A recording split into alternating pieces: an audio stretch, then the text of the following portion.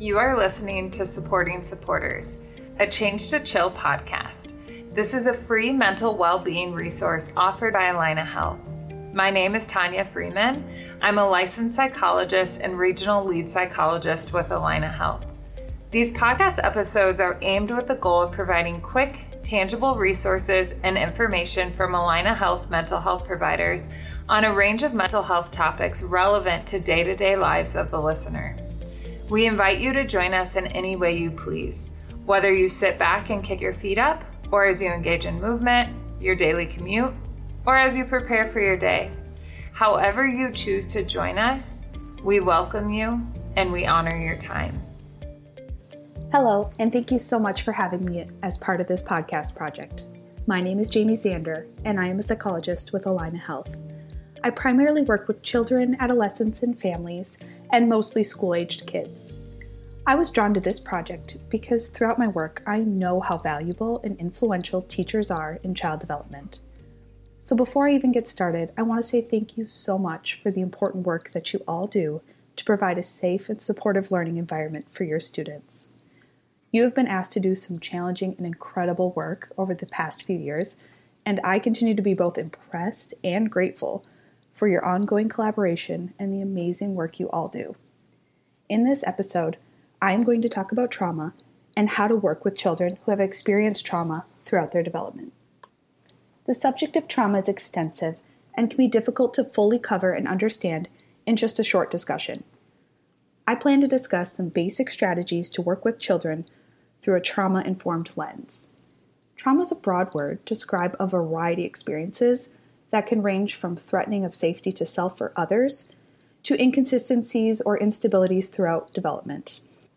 The National Child Traumatic Stress Network defines trauma as an experience that threatens life or physical integrity and that overwhelms an individual's capacity to cope.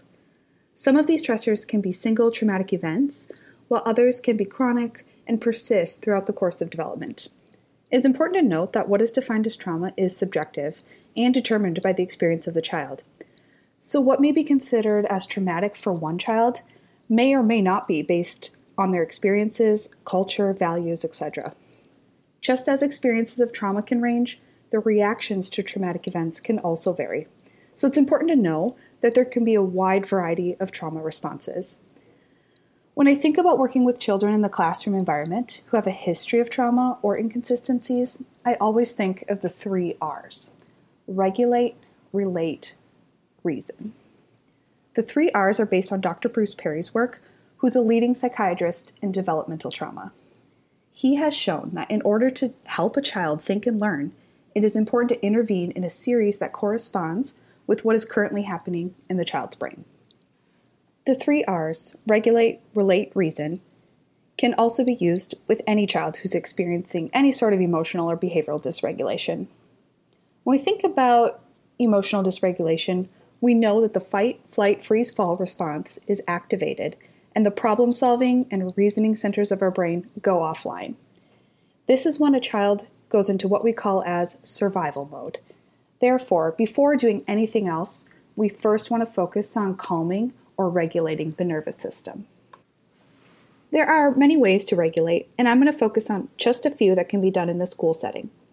Often, children will look to co-regulate, which essentially means that children need to regulate their physical and emotional state in the presence of a regulated adult. Children need to know that there is an adult who can handle their intense feelings because they are believing themselves incapable of managing them on their own. Therefore, the most important thing you can do as a teacher or as an adult is stay regulated yourself. This means remaining in a calm state and neutral in your tone and words. Don't get me wrong, this can be a very difficult thing to do. And if you are experiencing difficulty remaining calm, enlist a colleague for support or engage in a self-regulating strategy yourself. In addition, diaphragmatic breathing or belly breathing is an extremely useful tool to promote regulation. Deep breathing that fully engages the stomach, diaphragm, and abdominal muscles will slow down our pace of breathing and activate our parasympathetic nervous system, which essentially promotes rest and digest conditions. Another tool that can be really useful is focusing on grounding or bringing the child back into the room and into the present moment. Often, when a trauma response is activated, the brain has a difficult time deciphering between safe and unsafe environments. One thing I often do with children in my practice is help them name things they see around the room. For example, looking around my room now, I see a computer, phone, water bottle, pens, lamp, whiteboard, and so on. One thing that can be really useful is having these children say these things out loud over and over until they seem more calm and regulated. It helps bring them in the present moment and into their bodies. I think it can also be useful to demonstrate this for children and to normalize that it might seem a little goofy in the beginning. Second is relate. The second R focuses primarily on connection and attunement to the child's feelings. This helps promote the understanding that the child is in the presence of a safe and attuned adult. I think this is the step most often forgot and overlooked, and it is vital to get to the next step of problem solving and reflecting.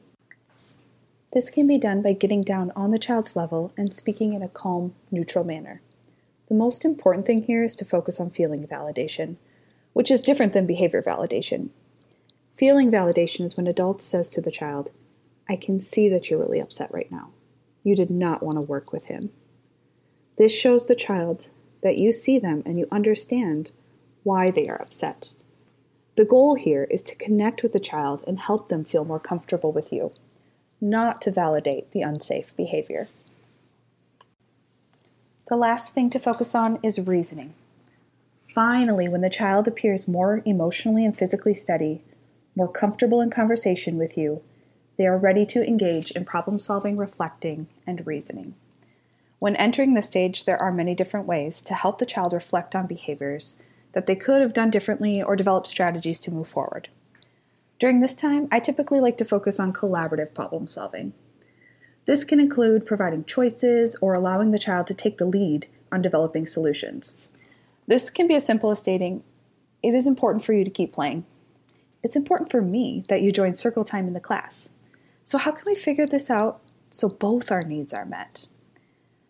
This can also be time for reflection and learning.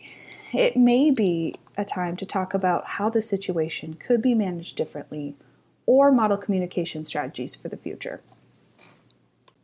So hopefully you found this helpful in understanding some basic principles in working with children who have experienced trauma, or really any child who's experiencing any sort of emotional or behavioral dysregulation.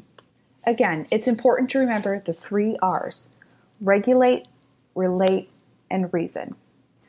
Regulating and first helping the child calm down and manage intense emotions. Second, to relate, connect with the child and attune to their feelings. And finally, when the child is seeming more calm and you're feeling a connection with the child, we can engage the reasoning, the problem solving, and the reflecting on how future behaviors may be different. Thank you so much for your time and your commitment to your students. I so appreciate being a part of this and hope to talk to you again soon in the future. Thank you. On behalf of Allina Health and Change to Chill, we thank you for taking the time to listen to our podcast. We do hope you enjoyed this episode, and we hope that you join us in other episodes covering even more interesting topics with mental health providers. As always, you can find the show notes and any accompanying research and tools at the Change to Chill website at www.changetochill.org. In health and in wellness, take care and see you next time.